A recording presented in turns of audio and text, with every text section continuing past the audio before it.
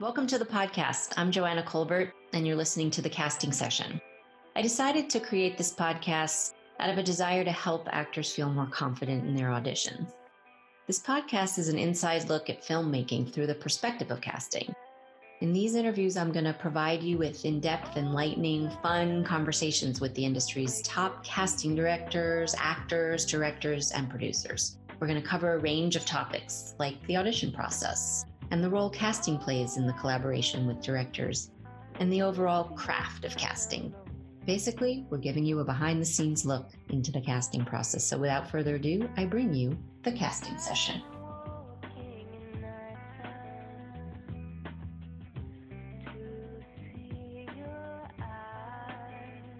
Welcome to the Casting Session podcast. I am so excited to introduce you to my guests today. They are friends of mine and extraordinarily talented human beings. We have Phil LaMarr with us today. We have Jordan Black with us today. And get to my name. Gary Anthony Williams. Oh, yeah. I am going to tell on both Phil and Joanna because before we started rolling, Phil, you admitted that she was a friend of Black people before she even needed to be. That's a hard list to get on, too. I know. And I've asked for a copy of that list. Yeah. So kudos, Joanna. It's not the Black list. That's something different. No, that's something totally different. It's the Black friend list? Well, we know each other. Well, Phil and I know each other, as I mentioned, from the mid-90s. So that's a whole separate list. But the group and I know each other from the Black version, the most incredible improv comedy thing going. Have you guys been doing the Black version, by the way? We have not. My feeling was our show really works well with a live audience and live theater. We have a band. It's like such a production. I just felt like it would be a letdown to do it less than at its best. Yeah, the Zoom version of the Black version might not be up to Jordan's standards. They say that, but what neither of them knows, nor the other members, I have been secretly doing live Black version shows. So, but I'm doing them behind the Groundlings Theater, somewhere between 3:45 and 4:15 every day. Literally every day. But not online, just you standing back there. Me back there, getting suggestions from whoever's back there at that time. That explains the very specific spike in COVID cases behind the Groundlings Theater. Yeah. And it explains why all the homeless people on Melrose are really mad. Yeah, but I keep saying to them, give me an occupation. And they're like, that's not nice. Oh. Give me a place you live. That's not nice. Oh my gosh. Well, will you be putting that on Instagram so people can find you? Yeah. From now on out, I'm going to advertise in the one-man Black version behind the Groundling shows. All right. Well, then you all being on this podcast is second best. I would love to do what we do on this pod, which is talk about or geek out about the audition process. So who wants to talk about that first? Any great audition experiences you want to share? Any perspectives on auditioning you want to share? We talk a lot about how auditioning is different from acting. It's a separate skill. I can say this before I even talk about any great auditions. What I dislike, and I'm not a man who dislikes a lot of things in life. I'm pretty simple-minded. What has happened during COVID, like a lot of the Zoom stuff has been very positive, but I hate self-tape auditions with a passion. Okay. I've turned down auditions because they're self-taped. I feel like I'm acting in a void. There's no feedback. If it was a Zoom audition, I would even feel better about it, that somebody else is there to get some kind of feedback. I genuinely hate self-tape auditions. Anyone else have a comment on self-tapes? Yeah, I agree. The problem is what Gary just said, is that it's the lack of feedback. We're all used to standing in front of a camera, and sometimes when you're there, you don't get feedback anyway, but that's feedback. Not getting feedback is feedback from the casting person. Means they don't want an adjustment, either because you're not getting it or because they thought you were great, so you can walk away with that. But, just having my wife off camera giving me tips isn't really helpful. In her defense, she gives really good tips. But she gives tips like, act harder, the babies need food. Right. It's a lot of, you expect to feed this family off of that audition? That one? And I would go up at the end. Yeah, it's really strange because, I mean, I would have thought, looking at this from outside, that the self-tape auditions for me coming out of doing a lot of voiceover stuff where you are basically a lot of times just auditioning alone on your computer with just your lines, no, bounce off, no energy. And I do fine with that. But for some reason, when it's full body acting, I can't. I can't do the, okay, it's, no, I can't. I mean, and it's weird. I mean, regular auditioning where you have to create a character and a thing in somebody's damn office is strange and bizarre. But for some reason, I can't get over the hump with the self-tape where it's just like, this is not a performance. I can't feel it. We have talked about it a lot on the show, and a couple of casting directors said, hey, it's your chance to do as many takes as you want and get it exactly right. Does that casting director get a lot of auditions that are sort of like, well, if I chopped up. I took the best word from each take and cut them together. And that's one thing that I appreciate on one level is that I can, if I make a mistake, I don't have to figure out a way to just push past it. I can do another take.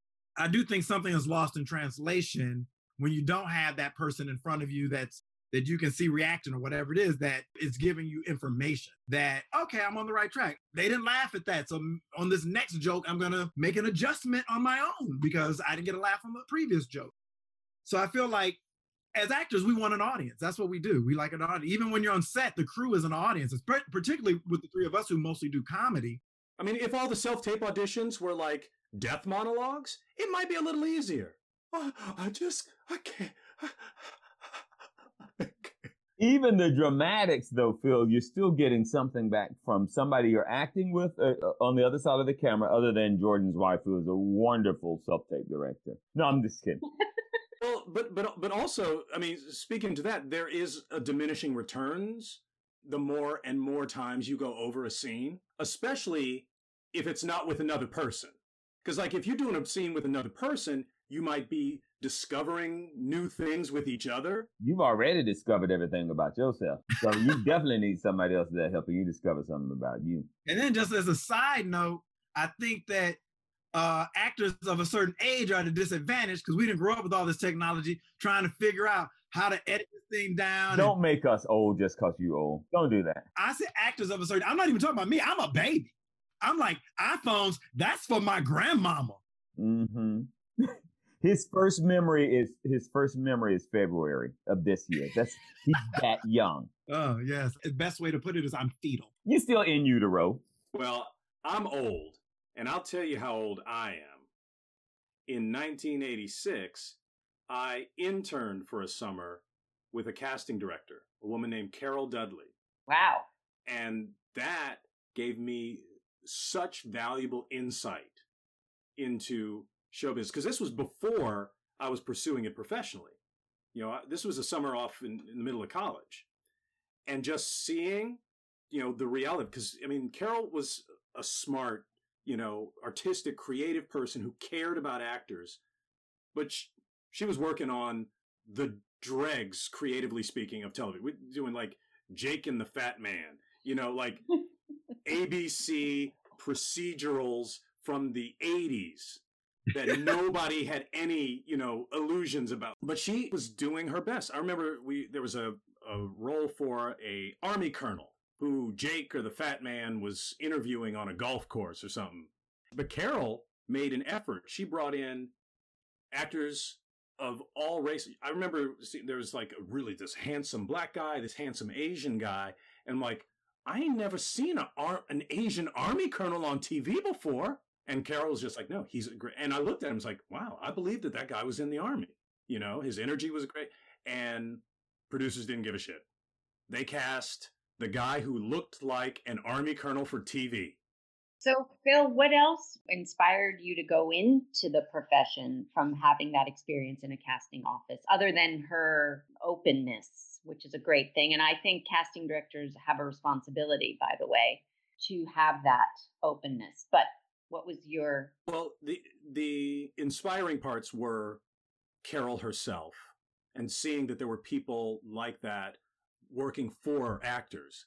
And also, and The Office was working on Who Framed Roger Rabbit, and I got to see Christopher Lloyd's Contract. What was it at the time for real? Do you remember the price that he was It paying? was $80,000. 80,000. Whoa. Do like 4 lines. Oh no, he had a bunch of lines. Oh, I didn't see that movie because I'm too young. In his time, there hasn't been movie theaters. But he sees clips of them on TikTok. That's how he knows every movie. I had a similar experience to Phil's, but I didn't spend a summer doing it. I spent one day with Joanna. I asked Joanna if I could sit in on a casting session because I wanted to get some tips, like just by watching and observing people coming in auditioning.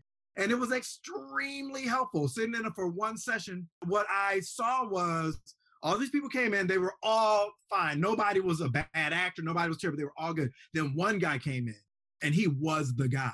And he never looked at his script once, he just was in it. And he walked out, I was like, I don't know if he's getting the part, but he was the best by far.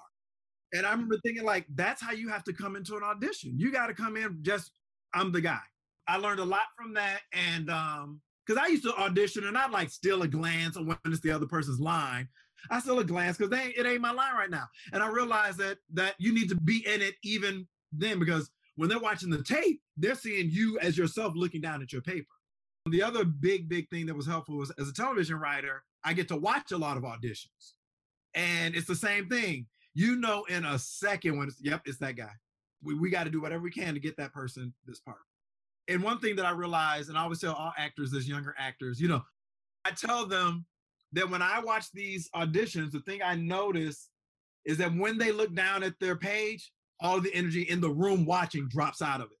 But the person who comes in is just in it and they're doing it and they're doing it and they're doing it. You're just, oh my God, I like that person. I want them to get this part. Can we now discuss a distinction that comes up a lot? Is it preparedness or is it the getting into the essence of the character in a fully committed way? It's interesting to hear Jordan talk about being off book and that, because when it's pilot season, and I know that Joanna, all your audience knows what pilot season is, but for those who don't, that's when all the new shows audition. If you're a lucky actor, you will have a lot of auditions. You will not have time to learn lines for everything that you have to audition for. You simply are not. So that thing of looking down, even if you gotta look down at your lines, I agree with Jordan on one thing. You gotta stay with that energy of what you're doing. You do not drop out to read. That's for sure. But it's rare. Like if I have a huge audition, a 7 or 8 page audition, and that's not the only one I have that day or the next day, then it's going to be rare that I'm going to be able to memorize all those. So to your answer, I think that spirit of that character and what that character is about, and not being buried in your page. But if I got to look down for a line, I'm still going to stay in character. And I'm going to get back up and make eye contact with that person I'm reading with, or that casting director, or whoever's standing beside that camera, to make sure that I keep that character and that energy of what I'm doing flowing. I definitely believe, like, be as absolutely prepared as you can, but I have no shame in glancing a look at my paper as long as I can stay in that character and stay in the game. All right, Phil LaMarr. No, I would agree with that. I mean, it's about commitment. And, all of us do stage, so we know that there are times when things go wrong or off, or somebody in the audience is making a noise or whatever, and you can either stay in it or drop out of it. And in a live audition in a room is a small theatrical experience. And because the people are feeding off your energy and making their decision, I believe making their decision based on that energy. Whenever I'm like going in for like either callback, studio, or network, final audition, whatever it is, I never want to be the first one in, and I never want to be the last one in. Because if you're the first one in, they're going like, oh, he's great. Of course he's great. They're all great. And they forget about you. And also when you're the first one in and you're good, they think it's the material. They need 3 or 4 people to come in and bomb, where they're worried that they don't have a funny show. And then you come in and like, yeah, hire him, because we know the show isn't funny, but he is. So now let's hire him so he'll save us. And I never like to go last, because when you come in last, usually they've already cast it. They already fell in love with that 4th guy who came in. You go, here's the show. That's the guy. He's so funny. Because they've been hearing it all day, and so they're sick of it. So then when somebody comes in, they give a little spark. They're like, oh, yes, he's the answer. He's the one. And then by the time you come in last, I went to an audition once, where I was waiting forever. It was for a pilot. This was years ago. Like they were keeping people in forever, like 15 minutes per person. I walk in, the EP's in the room, the cast director's in the room. The EP stands up and says, I got to get back to the stage. Wow. Before you perform. Yeah. I'm like, oh, you already cast this part. Just send me. Why not come out to the lobby and say, Jordan, we're so sorry. We booked it and we're going to, I think SAG rules are they can't do that, but that's not really helpful when you're going to be that obvious about it. And but he left. And then the cast director read me once and I left. So I think it's all of what we're saying, right? So it is be prepared, 100%, be professional, no excuses for anything less than that. But it is also having a certain agility because as Gary was saying, like, you never know, like on set, they could throw you a whole new script. They could cut your part 5 minutes before you go, right? So you have a certain agility, but you come prepared. And what I like to call clicking in to the character. So it's like, know who that character is. And it is a little bit like improv. It's like, okay, once you know you've been assigned who you're going to go up there and be for that session, then everything that comes out of your mouth is through the lens of that character. So you know who the character is. So if you do go up on a line, it's okay because you're still in it. That's the essence of a good actor. And the thing is, you don't necessarily have to be a good actor to get hired. That was the other thing I learned in my interning days, is that you as an actor have relatively little control over all the factors that go into a casting decision. And a lot of times casting directors don't have control. What you were just saying, Joanna, about that agility and that ability to act is absolutely necessary. Well, it's necessary for a career, because a job can land in your lap. Or when they have children on set, most of them aren't actors. Most of them are trained. And if they get a rewrite, oh, damn. Okay, everybody, let's go to lunch because we got to reprogram the child. And there are some actors, bad actors, who are like that. I have learned my role. It's like, no. Now I'm going to give you direction. I need you to take this character to a different place.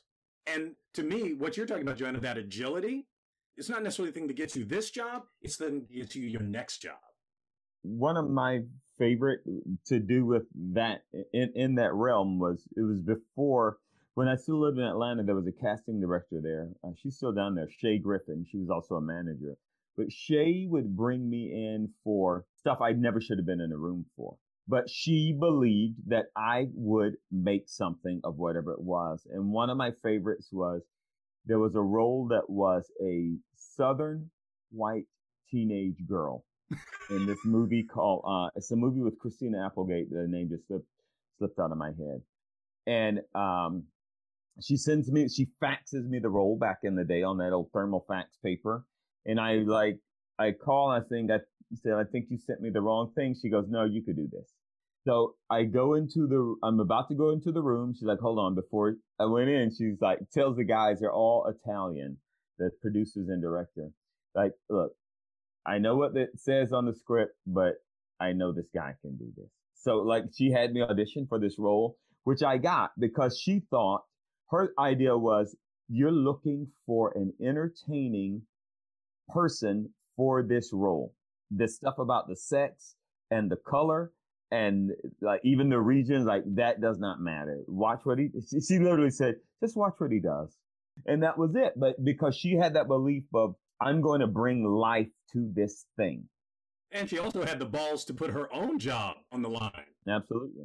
When I talk to people about auditions, I say be off book as much as you can, but don't worry about that once you're in there.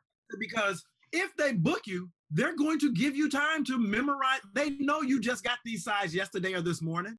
They don't care whether or not you say it word for word. They're looking for the character. They see the character. They're going to like, yeah, we're going to be throwing lines at you on set anyway. Like, we're going to cut. We're going to give you a chance to say it again. We're going to push you in closer. We're going to do a series of the same line. They don't care whether or not, you know what? He was the best actor I've ever seen. But he said if instead of, and that's just unprofessional. Like, it's just not going to happen. They just want to see that you're going to be good in the role. That's right. Which brings us back to auditioning is separate from acting. Actors, remember, you're not on set. Cameras are not rolling on set. They're rolling in a teeny tiny room. And we just want to see you click into the character. We want to see your essence, your uniqueness. We want to see that you understand the material. I have a question for you. What is it that when you see an actor comes in and you go, oh no, I need every actor to not do this? Is there one of those things or two of those things that actors do that would be helpful? Like, is there something that all actors are out there doing that you just wish they weren't doing when they walked in? Well, I personally have a big aversion to props. So Carrot Top could not come in and audition. That's why she did not cast him in St. Elsewhere. Okay. Like what kind of props? Like cigarettes or what? Like what kind of? I have had actors come in. Some have heard this on the show. They bring literally a bag, like luggage. They bring a bag of props. For something other than a sketch audition? That's bad. Oh, yeah. They'll bring, a police badge, or they'll bring a phone, or they'll bring a cape. And in commercial auditioning, that's fine and maybe a little bit appropriate. For me personally, it's too much. I like the actor to understand this is a very pared down situation. This is a very less is more situation. Now, the wonderful Deborah Zane, who's a giant casting director, works with the likes of Spielberg, loves props.